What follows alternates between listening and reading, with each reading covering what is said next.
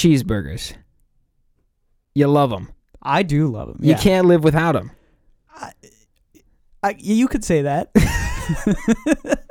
Just last week, before our last episode, you and I went out and got cheeseburgers. There's a place in San Francisco called 4505 Barbecue, which has the best cheeseburger. It's literally called the best damn cheeseburger. It is, yeah. Okay? And it lives up to the title. It's that good. It is. That cheeseburger is amazing. Well, not a horrible mistake, but on a strange decision, I decided, let's go get burgers not there in the city. And we went to a different place. Do you remember the name of it? Nope, don't remember. I don't remember either, because it wasn't that memorable, but it was also not that bad. No, it was pretty good. And that's the thing about cheeseburgers. Everybody can think of a good cheeseburger in their head. Except for executive producer Kiana Lay, because she does not like cheeseburgers at all. Oh. She very much dislikes cheeseburgers. Well, what do you guys do if she goes to a burger place with you? She gets a burger without a cheese. Oh, is it really the cheese? Yeah, it's the cheese. I've never met anyone that's like, the cheese is the turn-off. I don't think I've ever eaten a burger without cheese since I could have cheese. Mm-hmm. So. I agree. I mean, it just doesn't make sense. That doesn't it's make like sense. a burger without fries. Yeah. Well, I've had a burger without fries. Nah, it's heresy. I know we're on a tangent already. Yes, we are. But I went to this wedding that had an In-N-Out truck. Dude, that's awesome. It was great. For the catering. They didn't have a lot of money, so they did an In-N-Out truck. That Good sounds idea. Great. Yeah. But they didn't want to buy the fries. So they had bags of Lay's. Not the same. No. And you know that I was dunking that in ketchup. Yeah. I just want to say that. So back to cheeseburgers. We can all think of cheeseburgers that we've had before that are excellent, right? But they come in a variety of flavors. There's spin-off cheeseburgers. There's weird cheeseburgers. Like, cheeseburgers vary on such a wide scale. Yeah. Just like first-person shooter games. Ladies and gentlemen, welcome to Everything Comes From Something. My name is Isaac Ransom. I'm Cameron Tuttle, and that was quite the introduction. Well, I couldn't think of a better way to introduce our nerdy topic for this week. Some of them are good. Some of them are bad. They all come with different little bits, and they're pretty. They've got a lot of stuff. Well, I think what's interesting about these shooter games is I was trying to think of some sort of metaphor to encapsulate the genre. And shooters, this first-person style has become so popular among so many different video games that you begin to merge into other styles. Like, think about those burgers that you get on the coastline, right? You get those weird surfer shop burgers where they're like, yeah, dude, that burger's got pineapples in it. And you're like, that's not right. Yeah. And you eat it, and you kind of like it, but it's different and off-putting. Do you know what I'm saying? Dude, have you ever been to a burger place where they served you tater tots instead of fries? They didn't have a fry option. Not about that. Stuff like that. Not about that. Relates perfectly to the way that shooters are designed to this day. Yeah. Right? You look at, like, the best cheeseburger ever would be Doom, right? Raw. Shooter. Like, epic, all skill reflex, gameplay heavy. Then you look at a shooter like BioShock. That's like your gourmet burger. That's like the burger you're getting at some high-end restaurant that shouldn't be serving hamburgers. Yeah, it's got like brie on it, you know? It was like you ordered the burger because you couldn't afford the $100 steak. You were like, I'll go for that $50 burger because I'm like... That is so real. Oh my gosh. That's so real. And then you have like the trash can, like, dude, sometimes you just gotta have a Big Mac. You just want to have it. It's floppy. It's not good. Or you could even say the same thing about In-N-Out. It is kind of good and addictive, but it's a little soggy, right? No, come on. Okay, we'll go even lower then. Name your fast food chain that isn't quality to you, but you get it sometimes, a.k.a. Carl's Jr., Burger King, McDonald's. Fill in the blank. That's your Call of Duty, okay? You just got to hit it every once in a while. You got to hit it and quit it. You just got to have a little bite, and then you're good to go. Once a year, you take it, it takes like 10 hours of your time, and you're like, all right. That's it. That quick intro was for you, Glenn, because you say we never get on topic. We're going to get to the topic, but I figure not everyone is going to be interested in video games, so we're probably going to stall a little bit to give you guys something else. And, of course, we got the post show coming up. You can skip to that if gaming isn't your topic, but I hope that you would learn something Yeah. from this episode. That's what we usually hope with Everything Comes From Something. This podcast is an unoriginal podcast about how things come from things or whatever hodgepodge crap Cameron and I want to do. Did we do names already? Yeah, we did. We Yeah, did. we did. Ugh. Oh, but we did not do our Patreon shout-outs. We'd like to shout out Darren O'Neill. Thank you, Darren. And Kiana Lay. Thank you, Kiana. Thank you, Kiana. Also, big shout out to, we had some people donate to the show, Ariel and Eric Watch. I don't know, actually. That's a good question. We probably should have thought about that before we started. I always want to say an L in the name, but I'm pretty sure that's right. Walk. Walk. I think it's walk. Okay. It's not watch. Okay. It is not a watch. But they are executive producers for the year. They made a substantial donation, and we really appreciate them. So Yeah, you'll hopefully be absolutely. hearing from them, and we want to have them on the show eventually. Big shout out to you guys. I just sent you guys a picture of Cameron staring at a computer earlier, just before we started recording. But we love all the support. If you guys want to support the show, of course, listen to it first and judge it on your own biases. But check out patreon.com/ECFS podcast. You can throw a couple bucks our way. It would help. You can get a question on the show, or if you give it at a big enough level, you can be on our brainstorming team to come up with topics and present them for this podcast. Ladies and Also, gentlemen. Well, hold on before we go on. Also, what would be really helpful is if you would go and tell people about our podcast. We're small and mighty, and we would like to grow our fan base. So that would be really very nice. Well put. I feel bad for the fans that have to listen to that every single week. Yeah, but people react to direct calls to action. Oh, yeah. That's what I hear from marketings. I was trying to think of some sparky comment about how you push me into submission all the time, but then it got real dark real fast. So we'll move on from that. Yeah, well, okay. I would, first, before we get into, we jump into first-person shooters, And cheeseburgers. could you just tell me, like, what do you like about FPS games? Because I know you are a big fan. I am also a big fan. I don't feel like I'm as big of a fan as you are. I primarily play Yeah, first-person exactly. shooters. Exactly. So, And well, it didn't. I don't know. It didn't start that way. I think it has to come down to my upbringing. Honestly, I started playing platformers. Yeah. And when I found out, well, I mean, I as a kid, I was like, I liked guns. I don't know. I know that sounds weird. But being a boy, I was like, yeah, I like guns, lasers, Star Wars. Like, I thought that was really exciting. And so when I found out that movement and platforming mixed with a new skill set of shooting at the same time, like, I was just invigorated. I was like, dude, this is so cool. I will never forget the first time I played a first-person shooter. It was at a church. I'll never forget it. What was it? Halo 2. Oh, It was Halo 2. So Halo 2 has a special place in my heart. I sat down. I was new to this church youth group. We had just moved, and there was a shooter on there, and I was like, I don't know, like, is that sin or something? And I picked up the controller because I was a video game addict, and I started playing, and I was like, oh, like, I kind of get it. Like, there's camera movement with movement at the same time, because I had played Super Mario 64. That was my first console, the N64, right? And I could move the camera in that game with Mario jumping around. So it was a little similar to that, and I picked it up pretty quick, and I won a free-for-all match in Halo 2, and I was like, it's my destiny.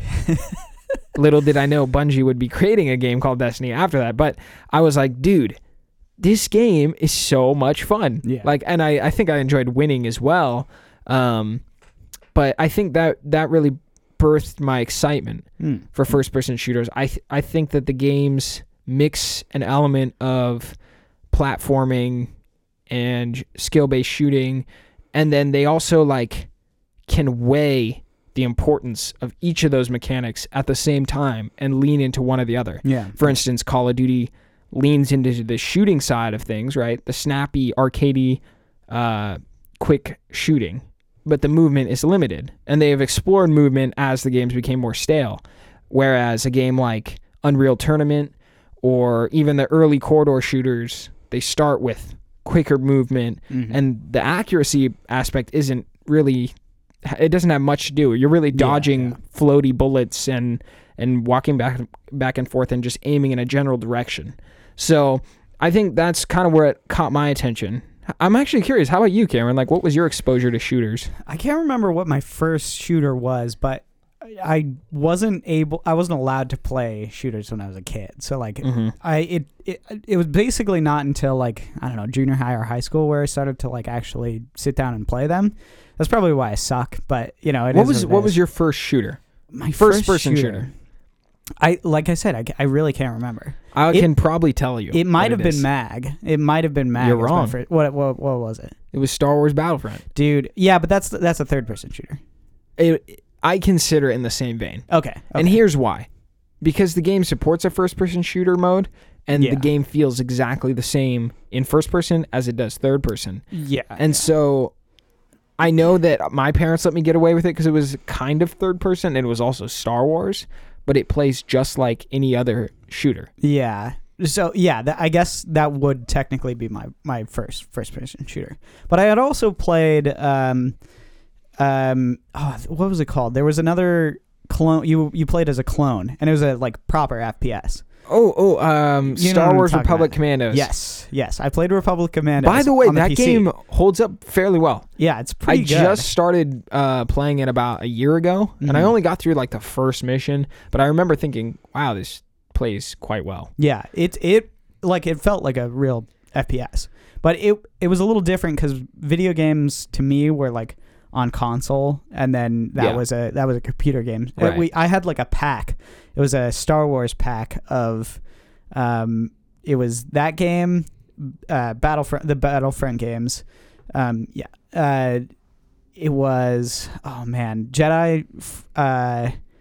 What was it called? What was that? What was the Jedi game? Jedi Academy? Yes, Jedi Academy 1 and 2, and then I don't know another. Oh, it was KOTOR. Yeah, Knights of the Old Republic. Which I've never played. It's awesome. It's really good. I never played KOTOR. So, yeah, it was like a sample pack of every game, but it had every game. So sampler. Yeah, it was like a charcuterie of Star Wars. I like that word. Cameron, we get a lot of comments about your diction. Oh, I think I've you got should a nice be quite diction. proud. I've been aspiring to reach those levels, but at the same time, I got to connect with the everyman. Yeah. Not every person can be so snooty. You're working class. I'm the aristocracy. I was gonna say I'm a blue collar, and then I realized I'm wearing a full Chewbacca onesie. I think people are gonna think that you're joking, but you're not. You're actually wearing a full Chewbacca onesie with striped socks. Yeah, and like a pouch. It like I has gotta a pouch. It rides up in the crotch. That was a Spider-Man 1 reference. Oh man. No, so like Battlefront was my first person. This is something I want to touch on, okay? Because as we do these sort of like look backs at nostalgic, cultural, usually nerdy topics, right? There's a tendency for us to bring up a lot of games or pieces of media content that we almost endorse and think are well, like basically solid products, right? Yeah. With shooters, they do not age particularly well in some cases. No. I will stand behind Star Wars Battlefront 2 as being a good shooter. Agree wholeheartedly. I will stand by Star Wars Republic Commandos as being fairly well holding up. Oh, wait, hold on. Hold it. Do you consider Shadow of the Empire? I mean, it's a third-person Well, it does game. have a first-person mode. Yeah, it does. I wanted to kind of avoid it because we've talked about it before. Yeah, it's true. That game plays a lot like a corridor shooter because it only has one stick for controls. Yeah. So I think I'd kind of lean away from first-person shooter because you got to have that feeling of two sticks, right? Yeah. Movement and camera. And that was the biggest issue with games like GoldenEye on the N64. You have one stick in the middle, almost think of like a nunchuck, or if you've ever seen the N64 controller or held one, you know what we're talking about. The game basically had its movement assigned to moving forward and backward on one stick. And then if you turn left and right, instead of strafing left and right, which is walking side to side, he turns. Yeah, so you like move. It's very weird. It's very like floaty, and you move with the direction of the stick, like towards one direction or another. It's honestly not awful if you're walking forward at all times. Yeah. But a lot of shooters you don't, and GoldenEye is not one of those shooters that you don't. You do that. I know a lot of people hold Rare's Perfect Dark, which was the predecessor or the sequel, essentially, to GoldenEye. Yeah. Because it had more of that free flowing movement, or at least from what I've seen in terms of gameplay. But you watch speedrunners play GoldenEye, and they just move forward nonstop. Yeah. And exactly. I can't imagine playing that game any other way. It's kind of the same as Doom, though. Like I played Doom on my Vita probably like, I don't know, 4 or 5 years ago. For the first time. About the retro. Yeah, the original. Like old school Doom. Yeah. Right. And it feels really good, even though it has that weird sort of control scheme. Now hold on. The Vita Doom has dual stick, though. It's got dual stick mode. I think so. I think it's always dual stick. It has 2 sticks for controls, though. The issue is you don't look up. I think it's a PSP port. I think it's a PSP port. Oh, okay. I'm thinking of Duke Nukem 3D. Yeah. Which that did have dual sticks, which felt really good on the PS Vita. So we're gonna get into some history here about first-person shooters. This episode is basically kind of a retrospective looking back at shooters, which we've done a lot of gaming-centric retrospectives. But shooters are near and dear to my heart, and we thought it would be better to talk about a genre of game, something you can consume today, than speculate about games that are going to be coming out in the future. Which was another topic. If you guys want us to be talking about next-gen consoles and games that are coming out soon, feel free to let us know. But we've thought that if we give you kind of a list or a rundown or a history of these old first-person shooters, maybe you'll go back and check them out. And that's what I actually enjoy doing now. I think there are a couple of them that we're going to talk about that are very worth going back and actually playing. And hopefully we'll be able to identify them for you. Yeah. I am a huge fan of going back and playing old shooters. Yeah, me too, actually. Just recently I went back to play Time Splitters 2 on GameCube, and that game has not aged too well. So I remember loving that game, and I know a lot of people love it. It has this really cool concept of each level you go back to a different time period. So it has like a fun mix-up of music and style and weaponry each level, and then the multiplayer was just absurd because you're like, oh, I got a Tommy gun next to a laser weapon. It's just really cool. Cool. Yeah, it's fun. But that game just didn't age great because it sticks to Rare's model. I might be made by Rare. I'm really not sure, but it feels similar to Perfect Dark or GoldenEye, where you're not necessarily aiming to a precise location or kind of free flow shooting. And there's an emphasis on movement, but all the environments are quite blocky and strict. So it just doesn't hold up too great. I think the thing that was special about that game was the location and the style. Yeah. It was made by Free Radical Design, by the way. Okay. Thanks for checking that. So not Rare. Yeah, it feels like a Rare game, though. I think it has to do with the cartoon style and all that. So I want to talk very briefly because this seems very boring to me. I want to talk about the first-person shooter game like ever made. It was called Maze War, and it was basically like a game on a mainframe computer, like super old school. MIT graduate students made it on their like line drawing computer. So it looks awful. It's picture a black screen with green lines. Yeah. Trying to create a corridor. It looks like the beginning of an architect's blueprint. Yeah, that's basically what. Yeah, it's like a CAD drawing. Yeah, pretty much. So that whole era, the 70s and the 80s are like very weird and interesting, and like if you like that era, it's very niche, and like there are people who are like historians of it and like to dedicate that time. I don't particularly love that time period or talking about that time period. Are there any games of particular besides that one that you have there on a list that are notable? What was it? Let me see. Spasm? I just know we have some older audience members who might know. No. Yeah. But the lead up is to Battlezone, the tank game, but that's not really like can I just quick rant, okay?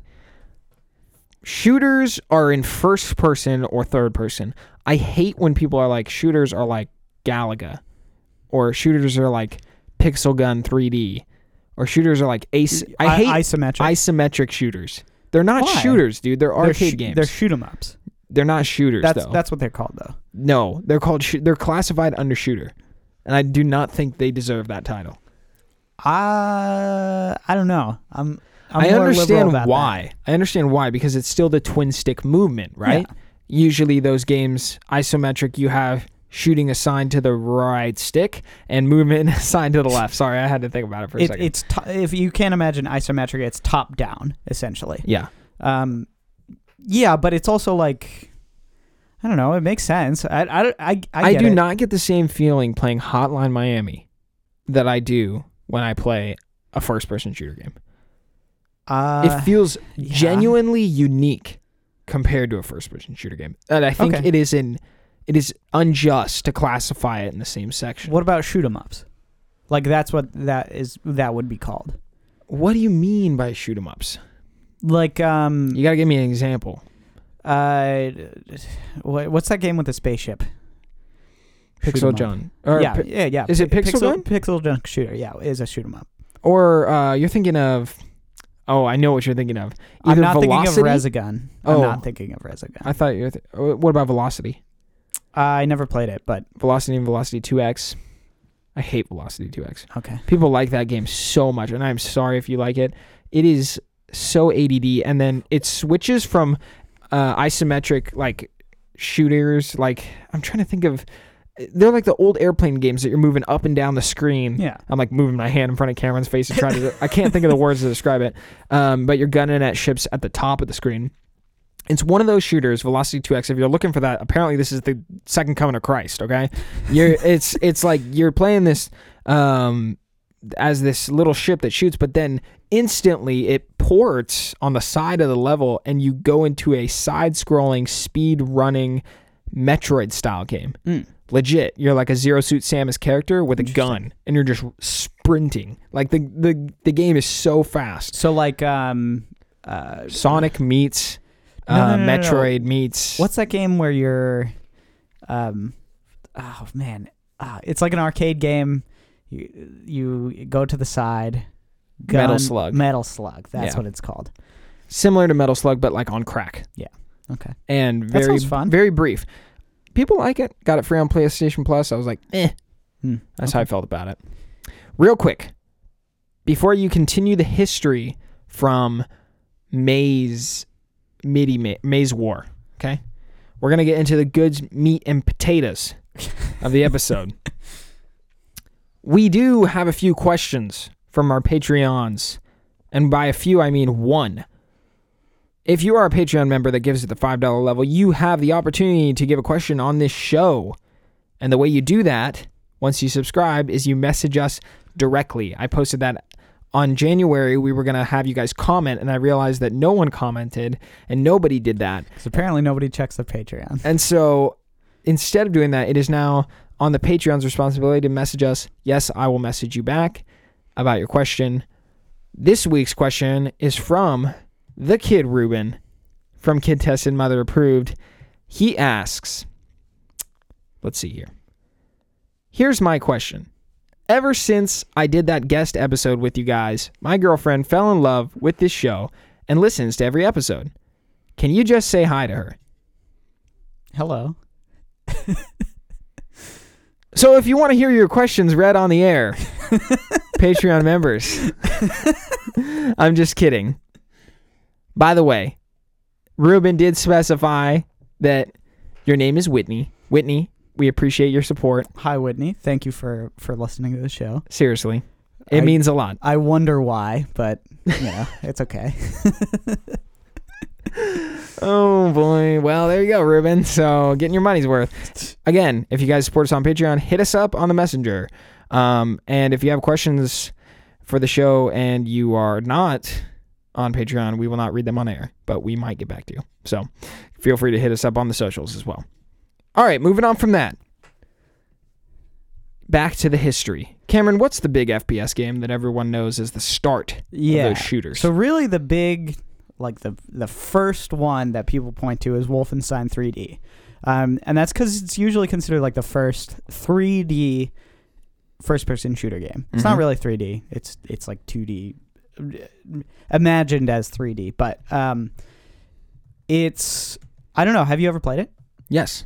It's pretty good. I mean, like it doesn't really age super well, but it's similar to Doom except much slower. It's pretty straightforward. You fight a robot Hitler, which is fun.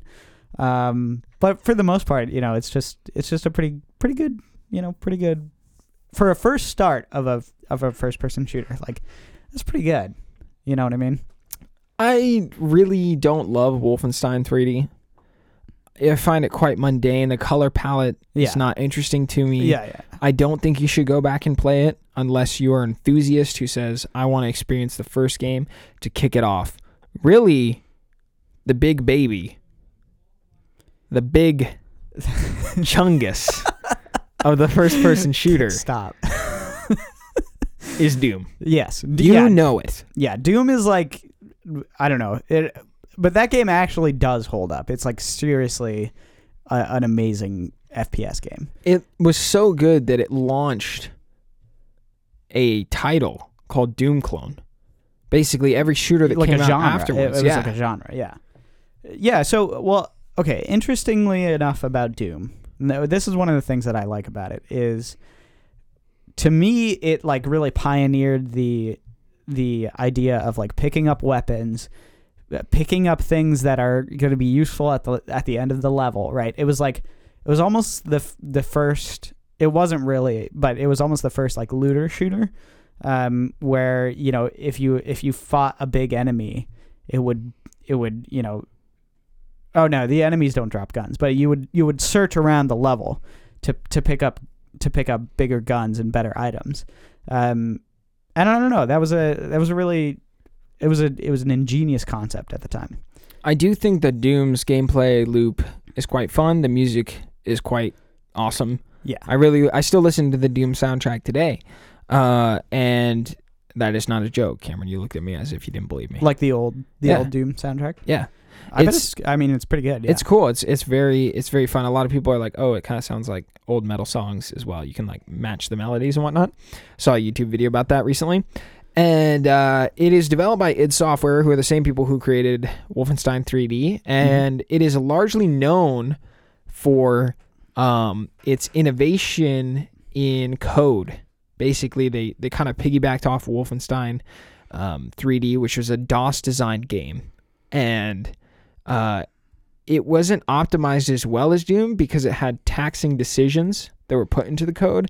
And the reason Doom Clone got named is because its style and the way it was designed was so efficient and it ran so well that so many companies just ran to that model. As a matter of fact, they released the code in 1997, and this led to a massive cult which wanted to port Doom on every device ever. Now, of course, you can play Doom on any game console. You could play Doom on like a TI calculator, can't you? But did you know that Doom can run on early 2000s digital cameras? Doom has been run on billboard trucks. Doom has been run on an old Nokia phone, a SanDisk, Sansa Clip Zip, and a Zune. That's awesome. That's really If fun. it exists, it runs Doom. Let me tell you. Gosh, there's a bunch of stuff on this list. That's so Doom funny. running on a printer, which makes no sense. Doom running on an ATM, which was quite illegal. Sure, yeah. Let me see what else is on here. Oh gosh. So interestingly about Doom again, I think people mostly know Doom for the way that it was portrayed in the media in the mid 90s, because it was really shellacked hard by basically people who were trying to say that video games are violent and cause mass shootings, essentially, because the Columbine kids played Doom. And so that was a big deal in the 90s, was like people thought that violent shooters were, causing these massacres. Just want to say that's not true. Doom is wonderful, and hashtag not all mass shooters. Oh my gosh. Well, it has been scientifically researched. Yeah, it's been disproven that the correlation between violent video games and violent crimes isn't. There is no correlation. Yeah. It doesn't exist. Yeah. And granted, you can look at gaming as a whole currently and its impact on culture. How many people play video games? How many people have played violent video games to this day? Violent shooters, which are the most popular in the market.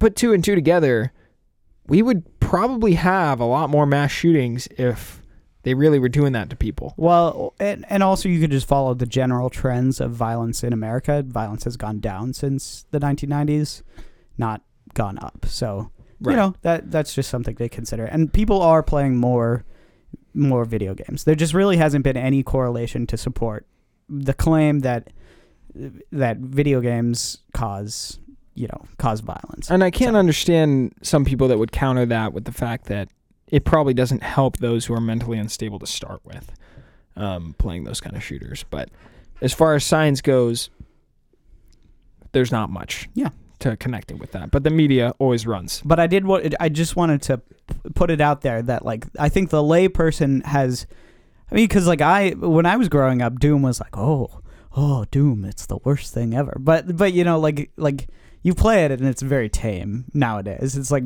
it's not very intense. Yeah, it's not too bad. But it does. Yeah, I'm sure back then it was a bigger deal. Sure.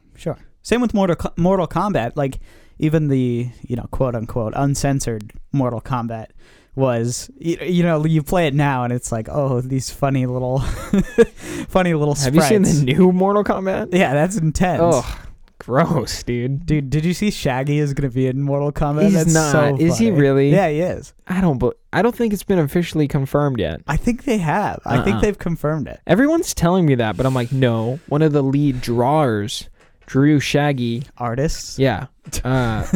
He drew Shaggy into the game. But I don't think anything has been fully confirmed. They don't own that license, so they can't just... WB does. Oh. Yeah. I didn't even think about that. That's why. That's why people were petitioning. This is such a strange demand. But it's weird, too, I because... would rather have Scooby. Yeah, me too, but also Shaggy, like, characteristically, wouldn't fight in a fight. Yeah, what about Fred? Fred, maybe. I don't know. What about Velma?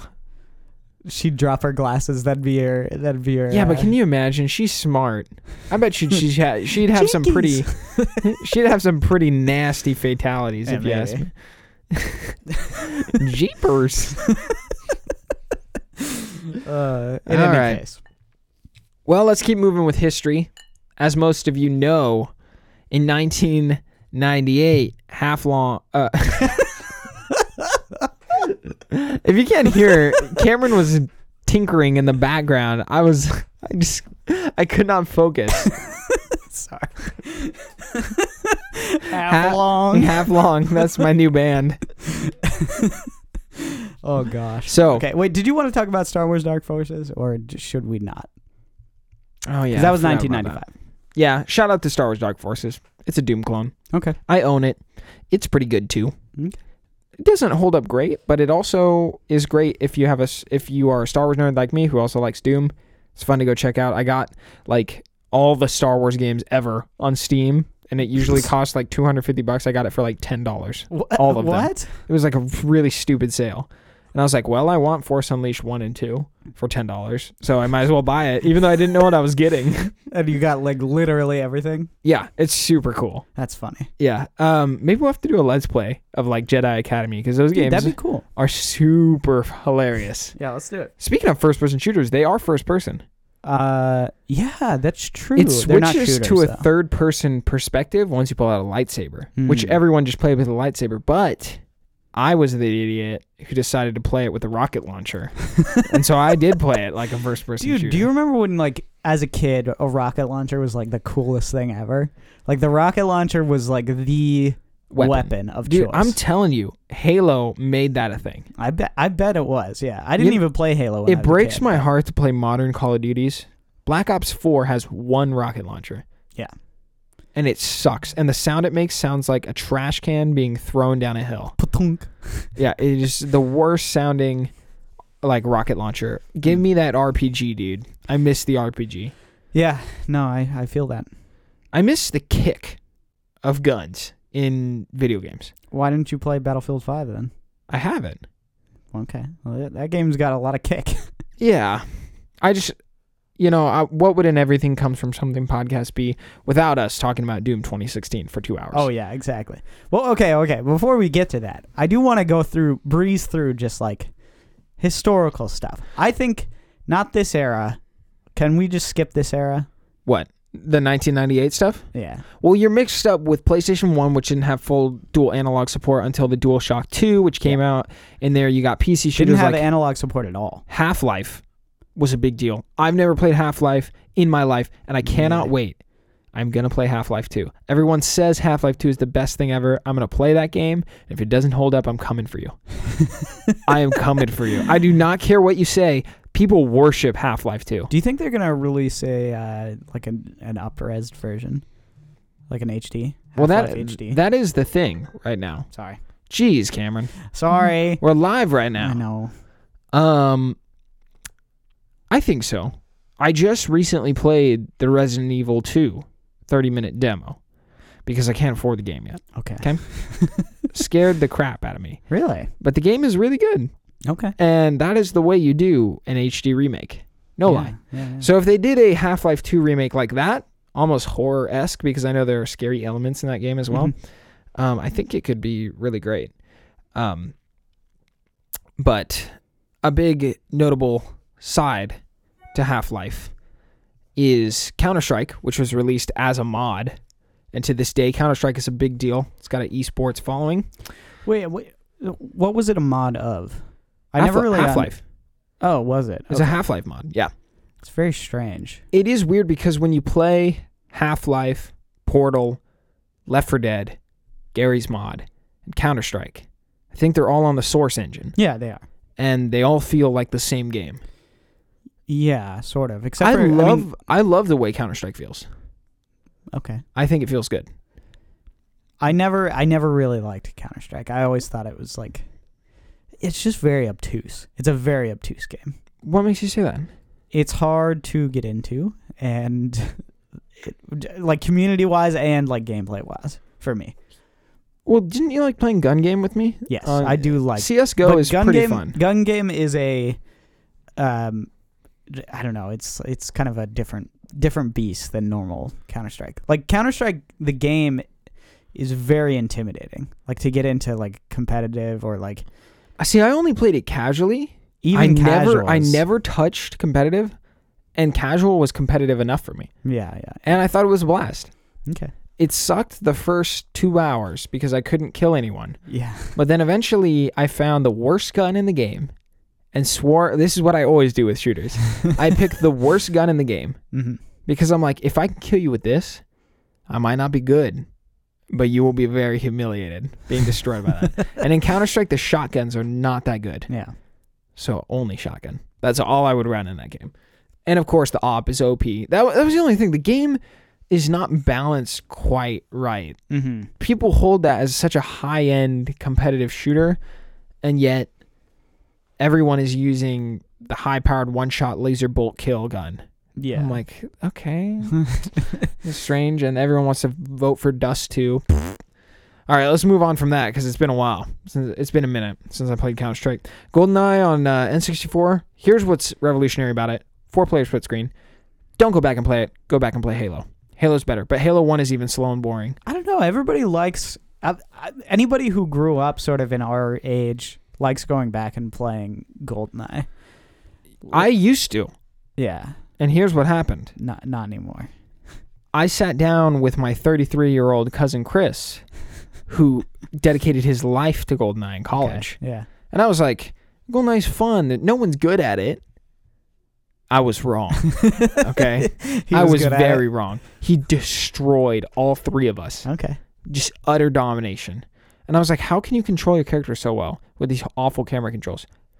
It looked like he was playing with a mouse and keyboard on that N64 remote. I was like, My mistake. I'll never touch this game again. Wow. Okay. And after seeing him play, I was like, it ruined it for me. Granted, the game is quite fun, still, but it's super janky and really funny. Yes, it is. Yeah. I mean, that's kind of why it's fun. It's like very...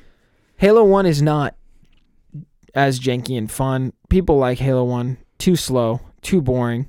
All the guns feel like pea shooters. The only gun that works is the Magnum and the sniper rifle and the rocket launcher. Mm-hmm. But the AR sucks. Play Halo 2 or Halo 3. Much better.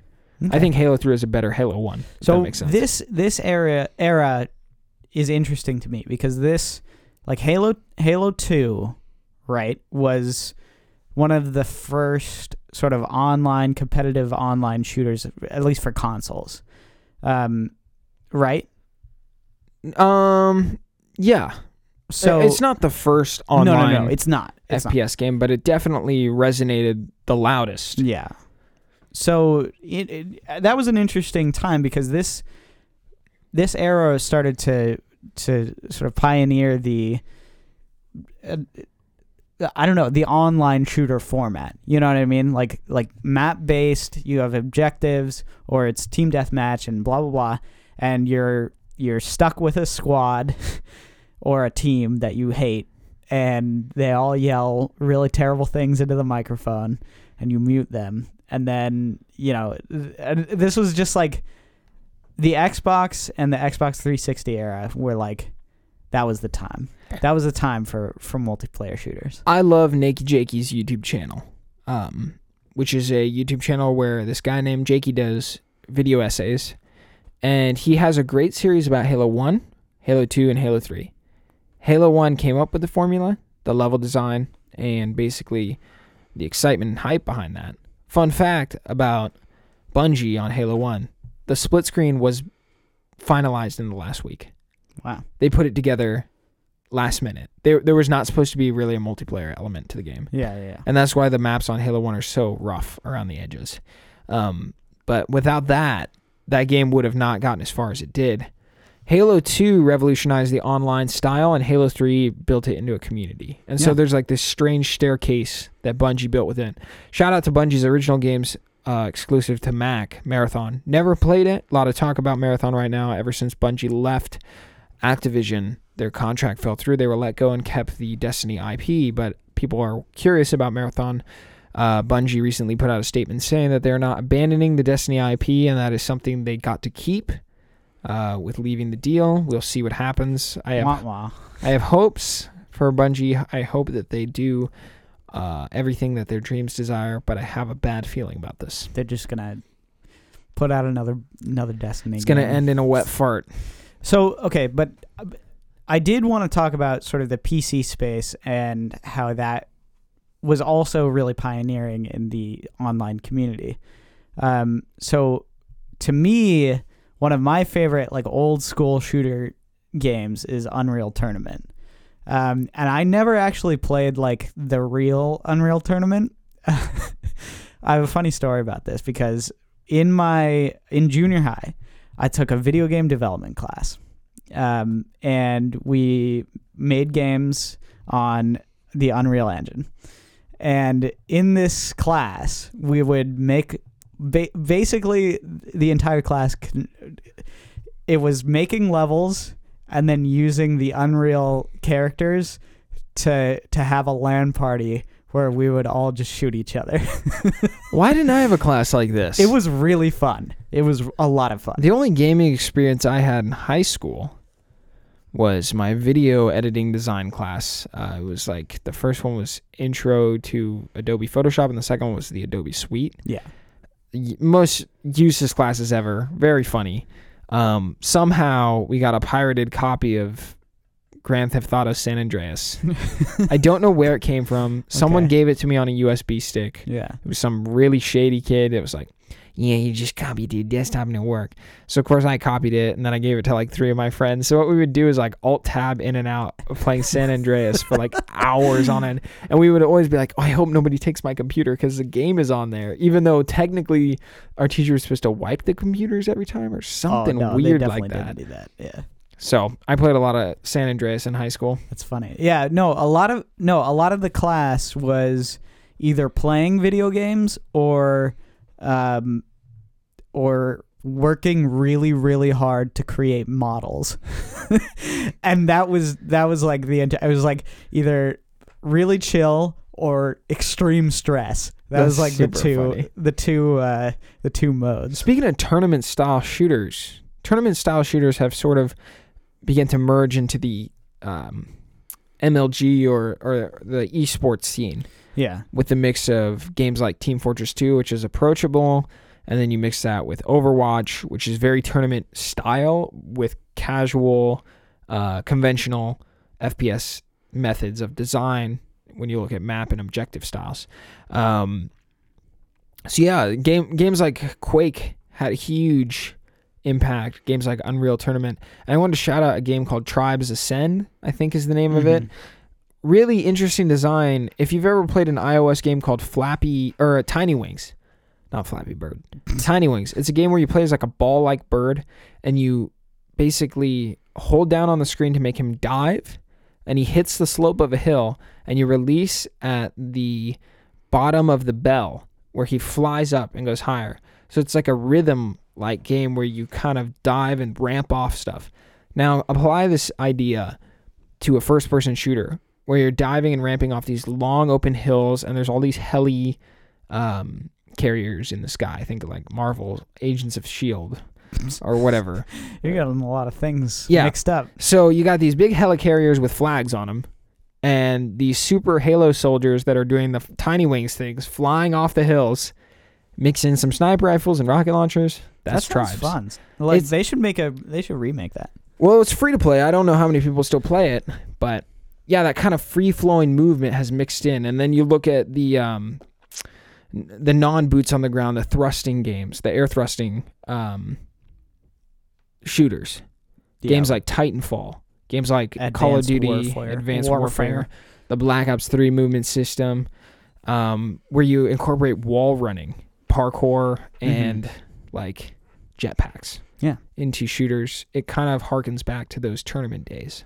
Yeah, where like movement was key. Movement and platforming was key. And being really precise in how you aim. It's interesting how you see a shift, right? The beginning of first-person shooter games involve this quick movement, not a lot of emphasis on accuracy, but it's quick action. Yeah. Right? There's a movement system. Games slowly devolve into accuracy-focused gameplay, a lot of hiding behind cover, all based around skill shots, right? But the PC space is linked with that speed because the mouse is so accurate, right? Yeah. And yet, like a cheeseburger, you got these different like spin-off genres. Half-Life is very story-heavy. That's that refined burger, right? Yeah. And it's not really emphasized on movement. You look at the current generation of shooters, there's this rebirth of high movement and high accuracy together because console FPS games have never felt so good. I totally agree. PC FPS games have never felt so good. Even a game that is boots on the ground like Overwatch has characters that move quick. Yeah. And can play similar to these fast-paced games like Titanfall 2, which I really wanted to shout out. There is a it's not detrimental. That's not the word I want to use. What are you trying to say? Impactful. Call of Duty Modern Warfare. Detrimental. The original, I guess some could say, is detrimental. But Modern Warfare, Call of Duty 4, was such an impactful game. And a large portion of that team split off from Activision and Infinity Ward and created a team called Respawn Entertainment, which was partnered with Xbox exclusivity to create the first Titanfall, and then it led to Titanfall 2, which came across all platforms. Flopped hard because it was put in between Black Ops 3 and Battlefield 1. And it was an Xbox One exclusive. No, it wasn't. Titanfall 2 was not. No. Titanfall 1. Oh. Titanfall 2 flopped hard. Yes, sorry. In between the big dogs, right? In terms of marketing and in terms of sales. But everyone on the review side said, you got to check out Titanfall 2. It's super good. And I was playing it on my birthday. Of all games to play on my birthday, I had like 3 hours free. I'm like, I'm going to sit down and play a video game. I had just finished Red Dead. There's a lot of great games in my library. I was like, I'm going to play Titanfall 2. That game wins me over every time I play it. Interesting. You got to give it a little bit of time, though. And I'm sad to say that the servers seem a little dead on PS4. So I don't know if you can go back. I know that PC servers are probably better. With that said, the single-player campaign is a lot better. It gets better and better the more I play it. Really fun movement system. And shout out to Respawn. They released a game yesterday called Apex Legends, a free-to-play FPS game. No marketing. And they now have over 1 million registered users just because of word of mouth. Really? They're like, we're really proud of this FPS game. And a lot of people are like, oh no, this isn't Titanfall 3. It's in the same universe as Titanfall. Interesting. But there's no boost movement. And the guns are even the same from Titanfall. So probably pretty easy to put together. They put a lot of time into the mechanical side of it, but Respawn put out this Battle Royale game, and people seem to really like it. And hopefully that means Titanfall 3. Like, I'm hoping it funds the next Titanfall. Yeah. Because Titanfall 2 was quite good. Quite good. And a lot of people regard that as one of the best shooters. I got a list of great shooters here, but I want to finish the history. And we're up here on 50 minutes, Cameron. Yeah, so, I mean, basically, since, 2005, there's been sort of a deluge of normal online shooters and then story shooters. So, you've got your Far Cry's, you've got your, Resistance games, you've got BioShock, which, shout out to BioShock. Even though it doesn't feel good as a shooter, it's an amazing game, amazing experience, well worth the play. I've never played that either. Really? Oh, go. Yeah, you should play it. I have been avoiding it because I do think it's going to get the Resident Evil 2 remake style. They said they remade it. They did. They remake didn't. It. It's HD. It's just up-resed. It doesn't count. Okay. Yeah. You want a full. I want a full thing. So Half-Life 2 and BioShock are 2 games that I cannot wait. I hope we're making video content at that time. Yeah. I hope to do a Let's Play or something like that. Yeah, because I mean, BioShock 1, even though it doesn't feel great to go back and play. Like, the actual gameplay of it is not like super refined, not what you would usually consider to be like a good feeling game. It's a really spectacular story and a really spectacular atmosphere and vibe. Even with the old graphics, like, it still captures you in a way. So that's very worth playing. So that's like sort of the story side. There were games that I would say Fallout is up there too. The Fallout 3, New Vegas. As far as like the story side of first person shooters go. And then there were your online shooters, and this is kind of where I spend most of my time now playing games, is games like Call of Duty and Battlefield, basically. Yeah. Like, I still. So did you look at your PS4 stats? Oh yeah, I did. What was it? I was so embarrassed, dude. What was your top game? Black Ops 4. Really? I just don't know how. Yeah. Because I don't feel like I put that much time into Black Ops 4. Granted, I prestiged once, but I don't know. Like, it just didn't. It said I had like 70 hours. Yeah. And it does not feel right. So mine, very weirdly, and this was not me playing, was Need for Speed Underground something or other. What? On the PS3. It was not me. Your brother? I bet my brother just like literally left the PS3 on with the game in, because it was like 400 hours. What the heck? See, that's how I felt, because when I got Black Ops 4, I'm pretty sure I left it on the day I got it because I was house sitting. Yeah. So, but my second, my second most played game, and I believe this was Battlefield 4. Oh yeah, you played the crap out of that this year. Yeah, I did, because I went back and I just got so hooked. I got so hooked on it because it has such a fun. I think for me, shooters are best when there's an amazing progression system, which Battlefield generally has, except for this year. When there's like large objectives and when there's like really fun, engaging, and strategic gameplay. Battlefield 4 is highly underrated. Oh yeah, absolutely. Because it had a controversial launch, a broken launch. Yeah. That game is really solid. Shout out to Battlefield 3 too. Yeah. I think Battlefield 3 is really awesome as well. Dude, I spent so many hours in Battlefield 3. A better map design. Sadly, I don't think that Battlefield 3 has as big of a player base as Battlefield 4. No, it doesn't. That's my assumption. I don't know about the PC side because I refuse to use Origin. I went back and played, I don't know, probably like 2 or 3 matches of Battlefield 3. It doesn't feel quite as good as I remembered. Huh. But, I mean, it was still fun. It was because playing on the PS3 was really hard. Yeah. It was like a really difficult system to play on because the aim down sights and the shoot button were R1 and L1. Which some people like. Some people like it.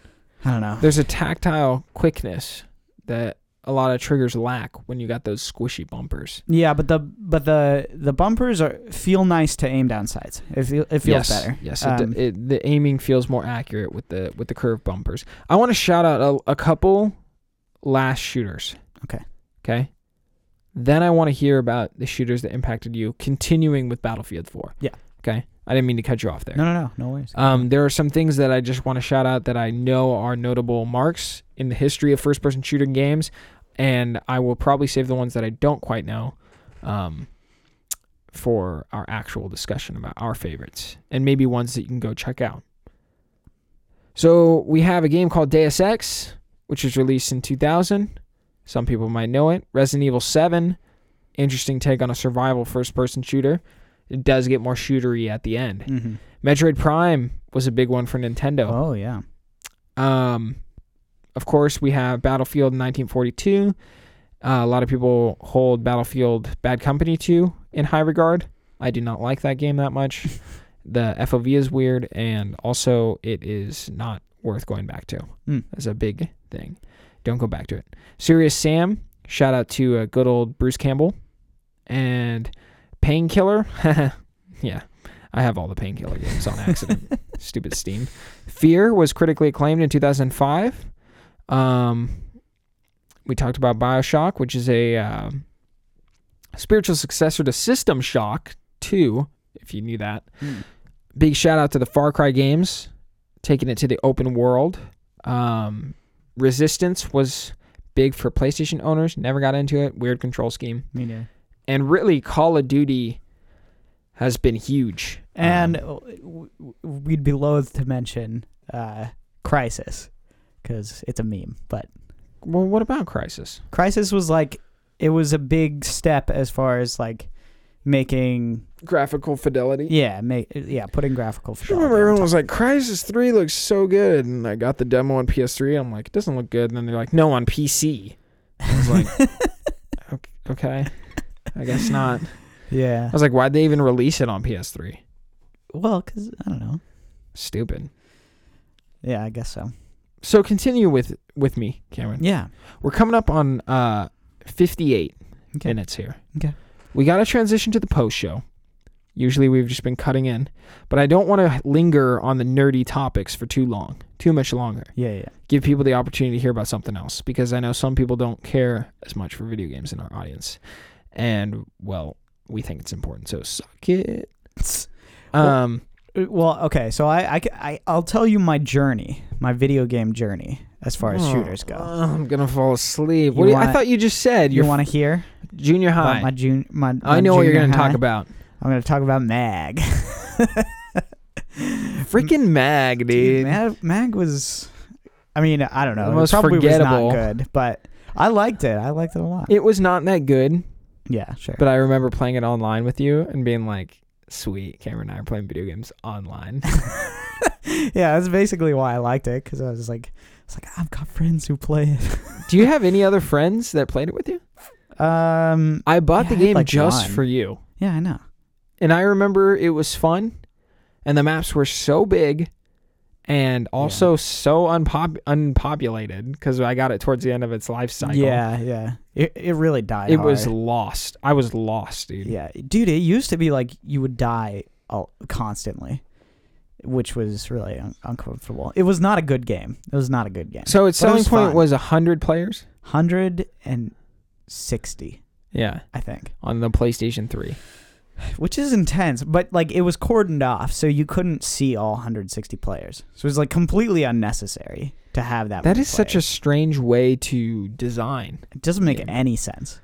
But yeah, I don't want to talk about MAG anymore because at the same time I was also getting into Battlefield 1942 on the PlayStation 3. There was like a remake. It wasn't a remake. It was like a port. And that game was really fun to play online back then. I don't know. Did you ever play it? No. Okay. No, I got into Battlefield with Battlefield 3. Yeah. So then I transitioned to Battlefield 3, and kind of the rest is history because Battlefield, like I never owned the first Call of Duty game that I actually owned. I think was Black Ops 3. Oh. I actually literally think it was Black Ops 3. I really hate Black Ops 3. I know if you you do, know yeah. me, I really hate Black Ops 3. The zombies is so good, but that game is not Black Ops. Yeah. No, I know what you mean, but I care so was much fun. about Black Ops that I made a review on our YouTube channel where I talk at 1,000,000 miles an hour about all the things I thought about Black Ops 4 in its first week of release. and they probably do. Your statements probably don't hold up, right? They don't. My opinion of the game has changed significantly because it's just not that fun to play anymore. You'll play a match and just die 1,000,000 times. Yeah. I actually suggest you go back and play Black Ops 1. Dude, Black Ops 1 is a good game. So another thing that happened to me That in game junior high. might be my favorite shooter of all time. Really? Okay. I love it so much. Better than Doom 2016? That's a real hard call. That's See, pretty Black hard. Ops 1 was the first Call of Duty I got to own. And it just, what was crazy is I got it and I was like, this is the best one. And I have yet to disprove myself Yeah. in terms of Call of Duties. Everyone says Modern Warfare 2 is better. Modern Warfare 2 is the cluster truck of Call of Duty. It is nonstop, ADD, constant death, low time to kill. Every gun is super overpowered. It's fun, but it's not. Yeah. It's not the Call of Duty that I prefer. People say it's balanced, but it's absolutely not balanced. Well, at its all. balance is that nothing's balanced. Yeah, exactly. So if that's your cup of tea, do it, dude. Yeah. But you see, I had never gotten into Call of Duty because it was always just too arcadey for me. Like I would play at my friend's house. I would go over to my friend Zach's house. Shout out. He doesn't listen, but I would go over to my friend Zach's house. This is like, late elementary, early junior high. Right. And we would play Modern Warfare. We would play Black Ops, and then Modern Warfare 2 when it came out. And well, he would just whoop me first of all because That was the best part about Call of Duty. he didn't have Xbox Live, and so we would just play 1v1, and it was a miserable experience. So I hated that experience too because my friend Bob would just destroy me. Yeah, But that was what Call of Duty was all about, I think. yeah, that's why I didn't That was like it. the fun thing. It was like flexing on your friends. It was like a big moment. Yeah, I'm serious. Yeah, but I was never flexible enough. I'll never forget Modern Warfare 2 had the strangest decision where if you were a split screen account, not the main, you could only change your sensitivity between 3 settings, low, medium, and high. But player 1 had his settings saved from the multiplayer.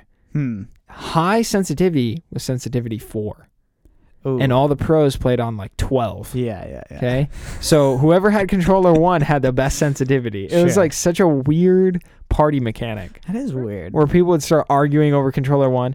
Oh, what the heck, dude? My profile doesn't have Quick Draw Pro unlocked, and I can't quick scope as well as I could if we were actually playing and I had my account. It's like such a weird like subculture that I See, experienced. That I couldn't deal with that. I Now, could not my do it. favorite aspect of Modern Warfare 2, and I could talk about Call of Duty for a long time, is the Spec Ops. The Spec Ops is excellent. Very fun. And that's, if you're going to play that game, go back and play the Spec Ops. Yeah, I agree. I have had, my dad doesn't like Call of Duty. He loved the Spec Ops mode. We played through it together. It's super good. I think that it just holds up. Play it with someone. Play it like Yeah. actually couch co-op. Split screen. Dude, everything on veteran, the hardest difficulty. Yeah. There's no way. There's no other way. Try to survive Burger Town, dude. Dude, it's so hard. You know that Burger is Town? so hard. The Burger Town is so fun, dude. Oh my gosh, yeah, because like they're dropping all over the place. They're like on the roof above you. You're like trying to hide in the That's alleyway. like a legit war zone, dude. Yeah, it is. Awesome. Yeah, so after I got my butt whooped in Call of Duty, I was like, oh man, I hate this game. This game is terrible because we never played online.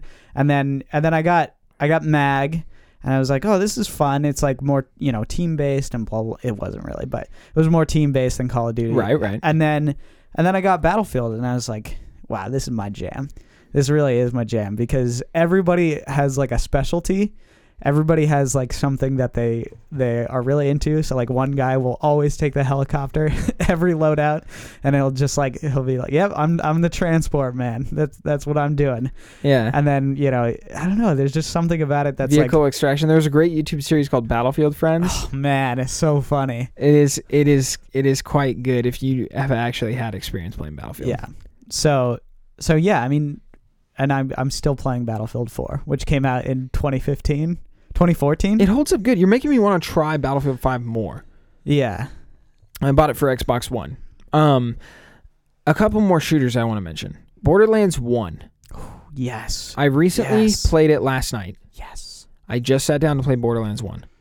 Does not hold up that well. Okay. I'm really sad. That's too bad. With that said, I was wearing nostalgia glasses, and I did enjoy my time with it. Sure. There's something strange about the sprint mechanic where it sucks in your camera forward a little bit when you start running.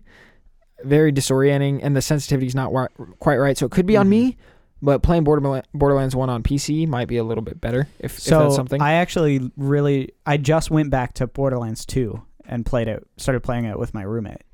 That game still holds up. It's Borderlands 2 or Borderlands the Handsome Collection on PlayStation 4 and Xbox One is excellent. Yeah. Split screen, up to 4 players. Every screen is 60 frames a second because it's an old cel-shaded game from the last gen.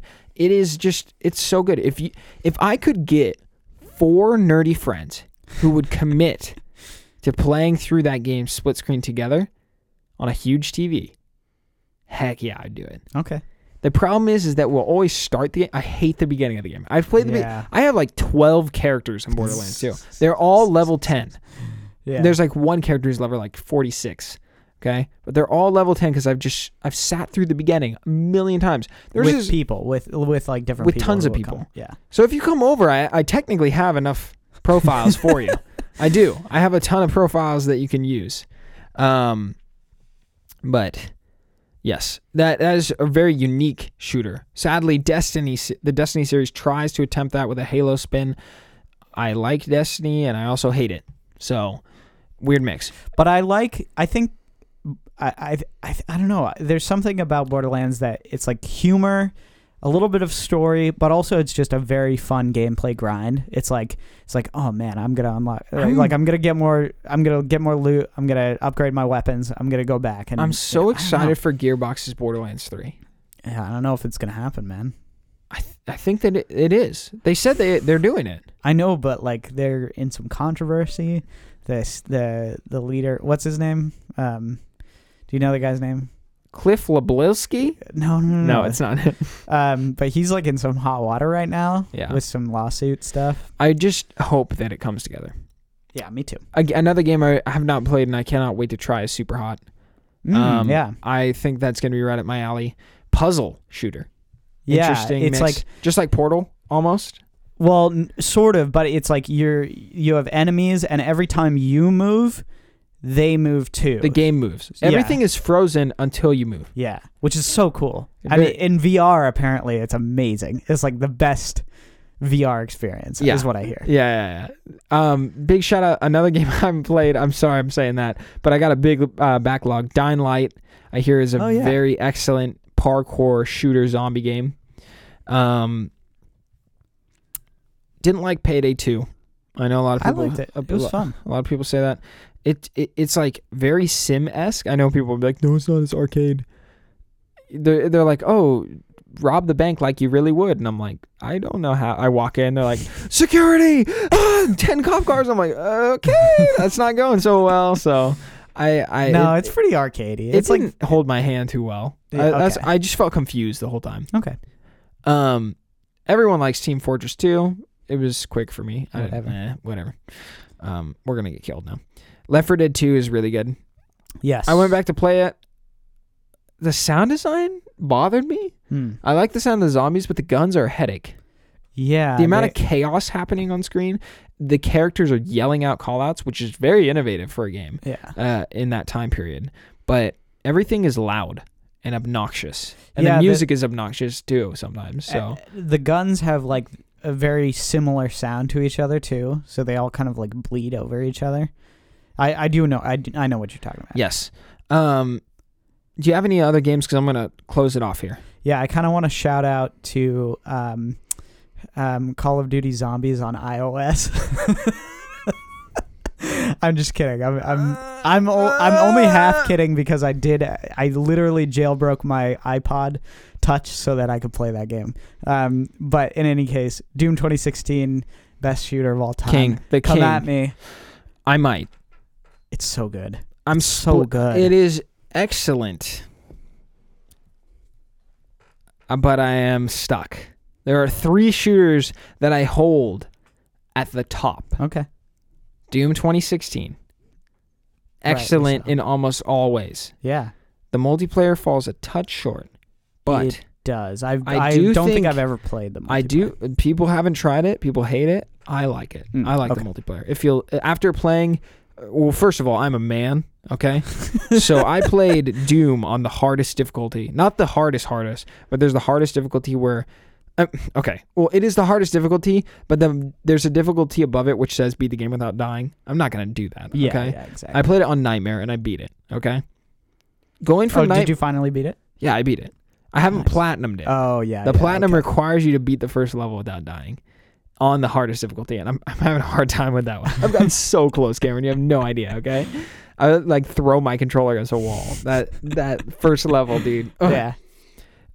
Transitioning from Nightmare difficulty to the multiplayer, I was legend. I was actually a legend on the battlefield right there. I was like, dude, I am so good at this game because the single player is that hard. That the players were nothing. They were weak to me.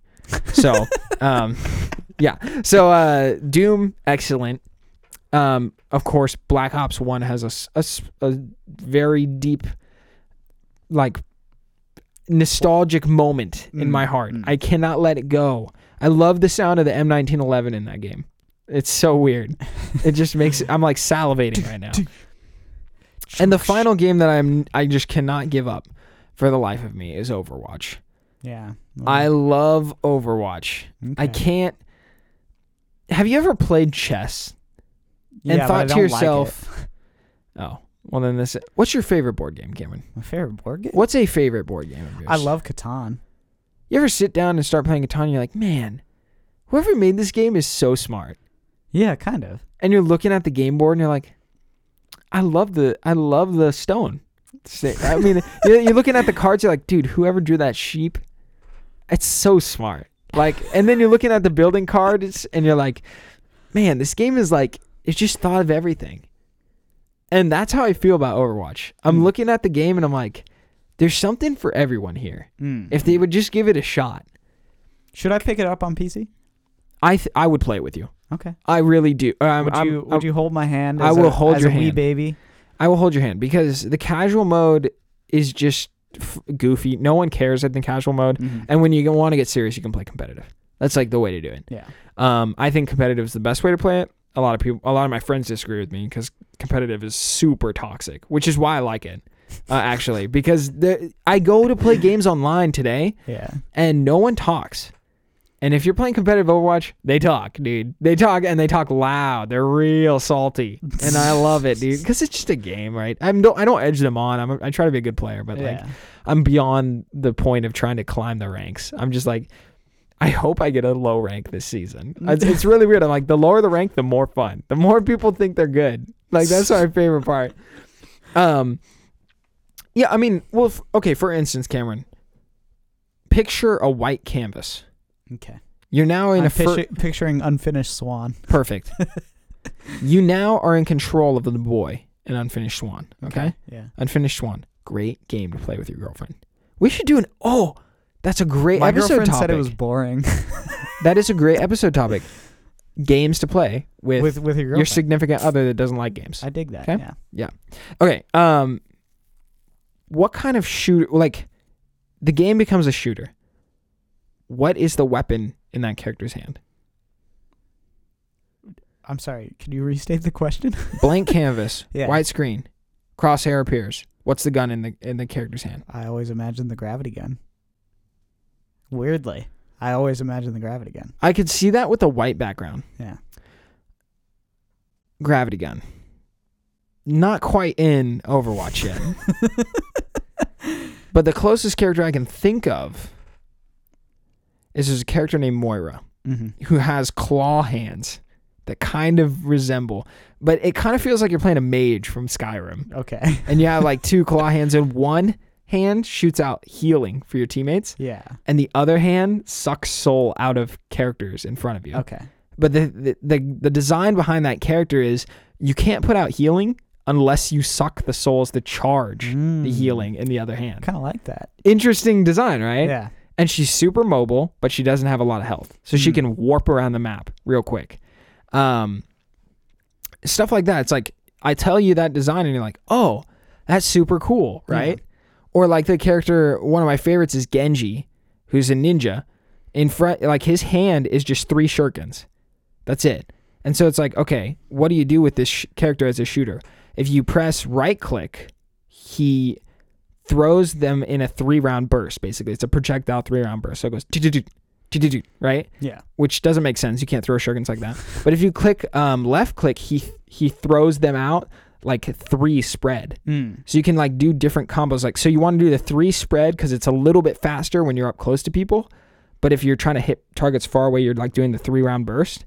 And then his ability is like, for 2 seconds, he can deflect bullets back at people with his shuriken, which is real fun. If you played Titanfall, some of the Titans are designed to actually reflect bullets as well, which is a weird gameplay mechanic. And also, it's so visual in Overwatch that if you use the deflect and the person notices before they shoot, they won't shoot. They'll wait a second. So that you'll become exposed when you're done doing this weird animation. Right? Yeah. And then his last ability is a dash, which is like it goes forward, like, I don't know, 10 yards, right? And he does a blade that does damage. But the combo with Genji is that if the finishing hit on the person is the blade, you instantly get the blade back again instead of having it on a 6-second cooldown. Okay, yeah. So if you can weaken a target and slash and kill them, they're dead. And you have a mobility available right away. Right, so it's like the design is all integrated. And every character has someone that can counter them, except for Brigitte. I hate her. And she was just added recently. But there's no other game where you can play as a hamster in a ball. Sure, yeah, that's true. And true statement. A hamster that is in a ball that rolls around, that has a grappling gun to fly around the map, and at the same time transforms into an orb that has 2 turret machine guns. What a weird design. Sure, yeah. I'm telling Cameron, if you get the game, it's $20 right now. Okay. I think I'll walk you through it. It's great. All right, I'll think about it. Okay. Maybe I'll have to gift it to you. We should transition. We should wrap it up. So those are my 3 shooters. We've been talking about video games for a long time. If you like what we're doing here on Everything Comes From Something, you can support us on patreon.com. Tell a friend. Give us a rating on iTunes. Give us a rating on Spotify if you can do ratings. Who cares? And we really appreciate you guys listening. For the last 10 or so minutes of this show, we are transitioned to the post show. Nothing to do with anything where Cameron and I talk about life or whatever the heck we want. Usually we cut the post show short because we are so into the topic. We're so excited about what we're talking about. I could talk about shooters for a long time. Yeah, I'm kind of glad that we talked about it so that now it's like we don't have to talk about it. It's out of our again. system. Yeah. Cathartic. Yeah. Kind of, just abusing our audience to satisfy our mental needs. Yeah, whatever. Sorry, audience. Dude, this Chewbacca onesie is getting quite itchy. Really? You gonna sleep in it? No, because I'm wearing a bread sweater. Jules got me a bread sweater. I like it. I like that just says bread on it. you know, you look at someone like me and you're like, wow, that white kid's just a little chunky. And then you see the bread and you're like, all right, he's living good. You know what I mean? That's how I feel. They're like, well, Yeah, at least he owns it, right? Dude, at least he's not one of those like no carbs. I'm not saying I'm like terrible fat people. proud, okay? Because I do work out regularly. proud. You know, Dude, I try. You used to be much chunkier. And I just you gotta slimmed enjoy my down. bread. I just gotta enjoy my bread. I used to be much slimmer, and I've chunked up. It's okay, Cameron. Yeah, it's okay. Cameron has a strange ability to acquire muscle at a rapid rate, Yeah, And if yet- I try. and yet he doesn't work out at all. He like sometimes he'll come over and his biceps will be bulging, and I was like, "You started working out?" And he's like, "Oh, I lifted once for the first time in a month." I was like, "Are you kidding, dude? If I had those genes, I would take it and run." Yeah, well, you know, it is what it is. Now it's tough too because I don't have a gym membership, so I'm just like Yeah. Speaking of out the here gym, in the- oh yeah, Where- can we get a re they keep telling me that it's 30 days. I don't know what the deal is with 30 that. day? What do you mean? 30 They're like days? 30 days for a response. And the guy that I talked to last time was like, they will take up to 30. They will take literally all 30 days. And I was like, well, I'm not forgetting About the complaint, like about the response to if I'm getting a refund or not. if you're getting a refund or not. Yeah. That's the question. It's Well, not. apparently the store doesn't have the ability to give me the refund. It's not. So like it's a you even- corporate case. Because they're like, what if you're lying about your forged signature, which looks like it's written by a 2-year-old? It's not mine. So I looked at the guy and I said, okay, well, I'm canceling if it doesn't work. You should have canceled like then. I'm waiting for my money. If they don't give me the money, I'm telling them to their faces, ladies and gentlemen, do not join Fit Republic. Okay. It's a bad gym. Granted, my gym has went through 3 managers in 2 years. Yeah. So everyone that works at that gym currently doesn't understand what they look at me as if I'm a new member, but I've been there for like 3 years. So I was there when they had a corporate takeover. It used to be called Fitness Evolution. Yeah, I remember. I remember you were like, "Oh man, this gym, it's like $10." It's nice and spacious, but then they overcharged me for 9 months and I didn't notice. So ridiculous. that is my story. Planet Fitness, here I come. Do you ever feel a little bit like it's your fault because you didn't notice? And that's why I think they might not give me a refund. I'm going to ask them, so what are you going to give me? That's what I'm going to ask them. Like, so what are you going to do? Because I'm upset, right? And I'm not like, I'm going to cancel. I'm going to cancel right now unless you do something. You should just cancel anyways. No, I'm going You to. should not give these barbarians any more of your money. I like the location and I Yeah. like how empty it is. Yeah. That's probably my favorite parts. Probably empty because they scam everybody out of business. Right. But I'm going to look them in the eye and say, what are you going to give me? Because I'm like, I'm not happy. And I'm going to Sure, say, and this is pathetic, but bear with me. I'm going to say, technically, I'm an influencer.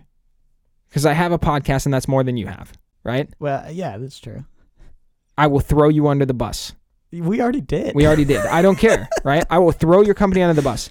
I will tell everyone I know to give you a bad review. By the way, I will say that on the show. You don't need to do that if you don't want to, but I'm gonna shout out the address of it and everything. I will, and I'm gonna post about it. So I'm sorry. Like, I'm not happy. And I'm gonna tell them everything I'm gonna do. I said, I'm gonna post about how bad you guys have been to me. I'm gonna gonna give super you- glue a phallic object No. on your door. Nice vocab. I was just like, everything. I'm like, I'm going to tell them everything. I'm like, I'm going to leave my membership. I'm going to give you a bad review. I'm going to tell everyone I know to avoid you. I'm going to tell everyone I know to give you a bad review. Like, legit. I'm like, I what do you want? You're literally doing nothing for me. Yeah. So what do you want me to shake your hand and be like, you're so great? Like, you screwed me for 9 months. Yeah. No. It's yeah, in your exactly. records. I never went to any of the classes I so-called paid for. It's in your records. I never brought a guest. It's in your records that I didn't know. It's in your records that my signature is wrong, according to all my other signatures. Sure. Yeah. So I don't know what they want from me. They're arguing with me as if it's my fault, right? I'm practically laughing at this point. I'm like, you're kidding me, right? So I honestly, God, I would love if they gave me a refund. But if they don't, at this point, I'm like, the money's gone. Yeah. I'd rather just laugh in their faces. Yeah. Hey, and guess what? You're never going to see me again. So be happy, right? I'm just going to throw a little bit of sarcasm and bitterness in it. I'm not going to yell at them. I'm just going to be like, this is what it is, You served it to me on a plate. You're giving me nothing.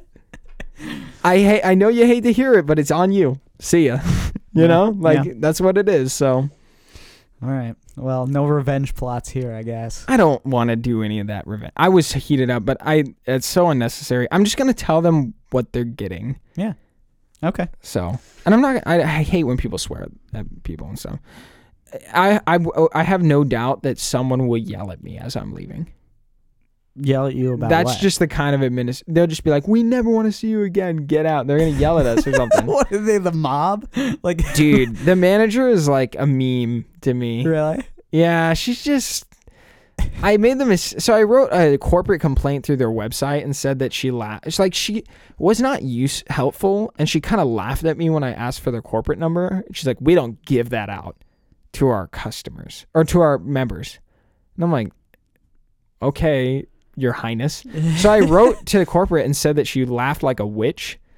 And then I got a call while I was at the gym from the manager. Yeah. And on the phone, she was like, I don't laugh like a witch. And I was like, okay, I'm sorry. I was like, okay, genuinely, I am sorry. That was unnecessary, but I'm quite upset. That's what I said. I said, I'm quite upset. You should have just stuck to it. Do you know what she said after that? What? I don't laugh like a witch. I was like, gee, you must hear that a lot. She said, I don't laugh like a witch 4 times. I was like, you really don't care about me. Wow, that is so funny. I was like, that's what made me start laughing. I was like, oh gosh. I swear, you should have just doubled down on that. You were like, yeah, you laugh like a witch. You do. What if I was like, I take it back? Right there on the phone. Yeah, you're like, okay. Right then when I said that I took it back, I lied about taking it back. What if I just got into a huge argument with her about how much she sounded like a witch? Like, at that point, this has nothing you're like, if you went back to 1650, there's no way you would survive. Granted, I'm still trying to be diplomatic because I want my money. You know what I'm saying? Yeah, but now that it's up to corporate, it's not her call anymore. It's just, what sucks for her? That she laughs like a witch. She was strong and harsh towards me, but it's only going to hurt her in the long run. Mm. If I report the stuff to corporate and I start giving her bad reviews, corporate's the one that's going to reach out to me. Yeah. And at the end of the day, it's the administration of the gym and their management that it's their problem, right? Yeah. Well, it was the previous management's problem, but now it's the current manager's problem, and she's not really dealing. Yeah, with it well. It's just that I've worked in customer service for a while, and that wasn't good. No. As far as it goes, That's wasn't not how you good. deal with things. Yeah. The customer is. Let me just put it this way: you wouldn't be in business without the customer. It's really not that hard. Yeah. The second I told myself I am a slave to the customer at Starbucks, my experience there was 1,000,000 times better. Because that's what they told me. They're like, just make the customer happy. And what was hard is that you run into a lot of crazy people. Sure. Yeah. And that can jade a lot of workers in service industry. They're like, basically everyone is out to scam us, right? And so I don't blame them. But at the same time, there was a lot of people that came off hard, strong, and aggressive towards me. That the second I just gave them a listening ear and was like, "Hey, I seriously care, and I'm gonna do everything I can." I'd basically be like, "I'm giving you your money back, and I'm also giving you a free cookie." Literally, those two things together, 90% of the people I talked to were happy. Yeah. No, it's like free stuff. Just give them free stuff and then... Totally. I actually totally feel and that. Listen. So, it's not that hard. It's not your money. That's the other thing. It's not your money. Why are you getting so stingy with it?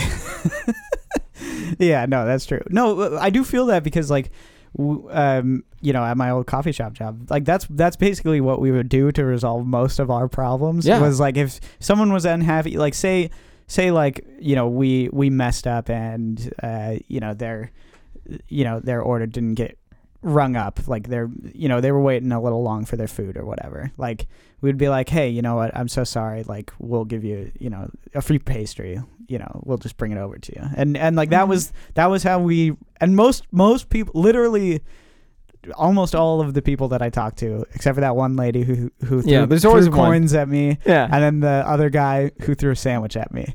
That was not fun. But we had some bad experiences with customers throwing hot coffee really at us. Yeah. Dang. That was not good. That's but intense. yeah, it's not too hard. Just a listening ear does a lot more than a lot of people would think, and that would go to even just your own personal relationships too. Yeah. I think that's a huge aspect to it.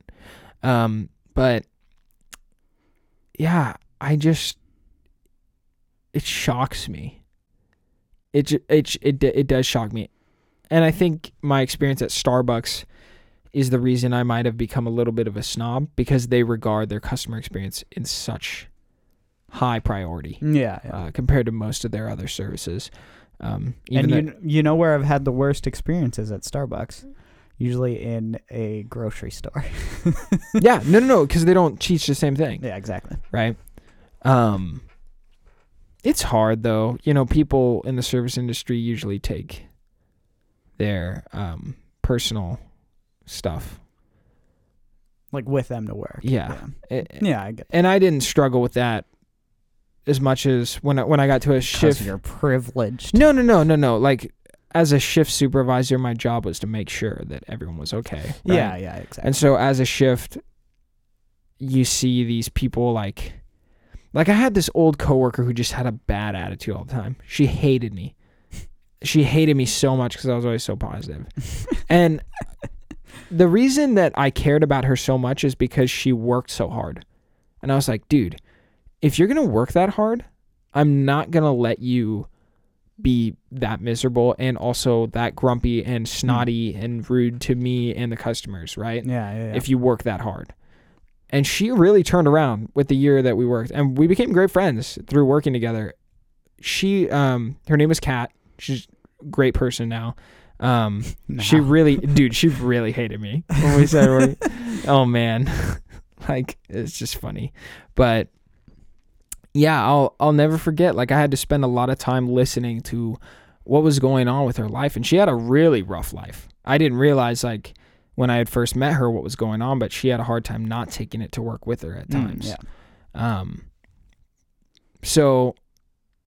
When you're working in the service industry or when you're working in any business, you got to take care of the people. That's my approach to it, right? And that's coming from a unexperienced, unprofessional, ungraduated kid. Sure, yeah. But when it comes to this gym, dude, I'm sick of talking about it, and I'm just like, you guys are bad. Period. You guys are just bad. Yeah, this is like a mafioso style behavior. We cannot let this mafia stand. Why are they so emotional? Like I was emotional for like the first week. Do not laugh like a witch. Yeah, dude. Relax. You're not even gonna think about it unless you hear that witch thing a lot. You're not even gonna think about it in a week. That's how I feel about most things in life. Yeah. You know that Unless test? It's something like really embarrassing. You know that test you were freaking out about 3 months ago, 3 years ago, 4 years ago, 10 years ago? No, you don't. You don't care about it. Yeah. So stop freaking about it today. Yeah, that's true. You know what I mean? It's a little stoicism goes a long way, I'm going to be honest with you. I've never heard that word in my life. Stoicism? Is it like stoic? Yeah. But I couldn't even tell you what stoic meant. Well, stoicism is the practice, I would say. It's some consider it a religious sort of tradition, but it's not really. It's the Greek practice of being sort of unmovable when it comes to outside interactions with your emotions. So like say something says something to you that's really rude. A normal person would be like, oh, that's so rude. Like, oh, they're so being so, I'm being so offended, by this thing that someone else said. But the Stoic would say, okay, someone said something rude to me, but their rudeness does not determine what I do with my reaction, right? I can't change the fact that they're rude. I can only change my reaction to their rudeness. Why aren't we teaching this in school? I don't know. I feel like, everyone is told to just express themselves. Yeah, but that's wrong. That's like absolutely wrong. That sounds horrible coming from us. But the truth is, sometimes you just got to shut the heck up and roll with the punches, dude. It's not just that. It's not just that. Expressing yourself in the moment is almost always a terrible idea, because you look back on it later and you say, oh man, that was a really dumb thing of me to react to. That was like, I really overreacted there. Or I really, I should have thought about it. I should have taken a step back and thought about it a little more before I said that rude thing to that person. And it's like that culture of living or expressing yourself then breeds the regretless lifestyle, which is an utter lie. Oh yeah. I don't believe anyone who says they'd have no regrets. No regrets. No regrets. I mean, I tend to not think about things that you regret. Like, I don't know. I think in the same way that future, or that things that people react to, like in the same way that you react to people, that's kind of how I treat things in the past, where it's like those things have happened. Even though maybe I would change them now, I'm not going to linger on them, and I'm not going to think about them. Right. I think in the traditional sense of regret, I agree with you. But I hold regret in reflection. Oh, yes. And I see that past perspective, right? If you're looking back at something that you did, you have a perspective on it now that you might not have had. Yeah. Then, for instance, I think of some of the girls that I used to like, right? And I'm like, man, I regret not really reading that the right way. I was that really wasn't going anywhere 6 months before. And I still pursued it for another 6 months, But again, like, those things are not things that you should regret necessarily, but they are lessons that you can learn. That's always the weird thing to me about people who break up. They'll break up and they'll be like, oh man, I wish I never, went out with them. And my question is always like, well, have you seen 500 Days of Summer? No, but my question is always well, that's the answer. My question is always, well, did you learn something? Like, what was it that you took from this experience, and what would you take to your next relationship? Like, I don't know. Do people not think about that? Do people wallow in the... Well, I would say that in the moment of sorrow, that's the emotion that comes up in your frustration, right? Yeah, exactly. I think some people require more time, and that's why you should watch 500 Days of Summer. Even if you don't want to watch a chick flick, it's that good. I mean, it's not because I don't want to watch a chick flick. It's like, dude, one of my favorite movies when I was a kid was The Princess Diaries. So, oh, shut up! I'm tired of hearing that as a chick flick, dude. That's a good movie, isn't it? It's really good, and I don't think it's that much of a chick flick. Okay, but y'all know what we can chick flick out about. Hold on, you're thinking of The Princess Bride, aren't you? Yeah, I'm thinking of The Princess Diaries. Didn't you say Princess Bride? No, I said Princess Diaries. Oh frick! Well, I was gonna say we should freak out about Princess Diaries right now, dude. Well, Princess Bride is a very good movie. Cameron. This is a moment to see if you're truly my friend. Okay. I hope this wasn't the moment, and it was like a long time ago before this. Of a scene in Princess Diaries. For the Princess Diaries, actually, Princess Diaries. I know exactly what scene you're talking about. Which one? It's the one with the balloon. Oh snap! I knew it. I love you, brother. I love you. No, yeah, of course. It's iconic. Oh my gosh. The freaking the fire pole exit or whatever. She lives in an old retired firehouse. Oh man, That's a sorry good about your movie. ears. I'm sorry about your ears, audio listeners, Oh my gosh. and a non-existent video listener.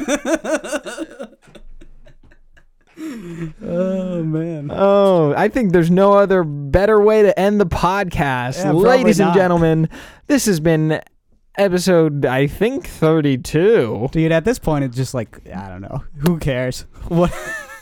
Who knows, man, It's an episode of this podcast. of this podcast. Again, if you want to support the show, you know where to find it. Go to the beginning of the video. I'm not saying it again. Patreon.com/ECFS podcast. Dude, it rhymes so well. Yeah, it does. I love saying it. And also hit us up on, Patreon.com/ECFS podcast. Blah. hit us up on Twitter, rate us on iTunes, subscribe and like. And go buy yourself a Wookiee onesie, baby.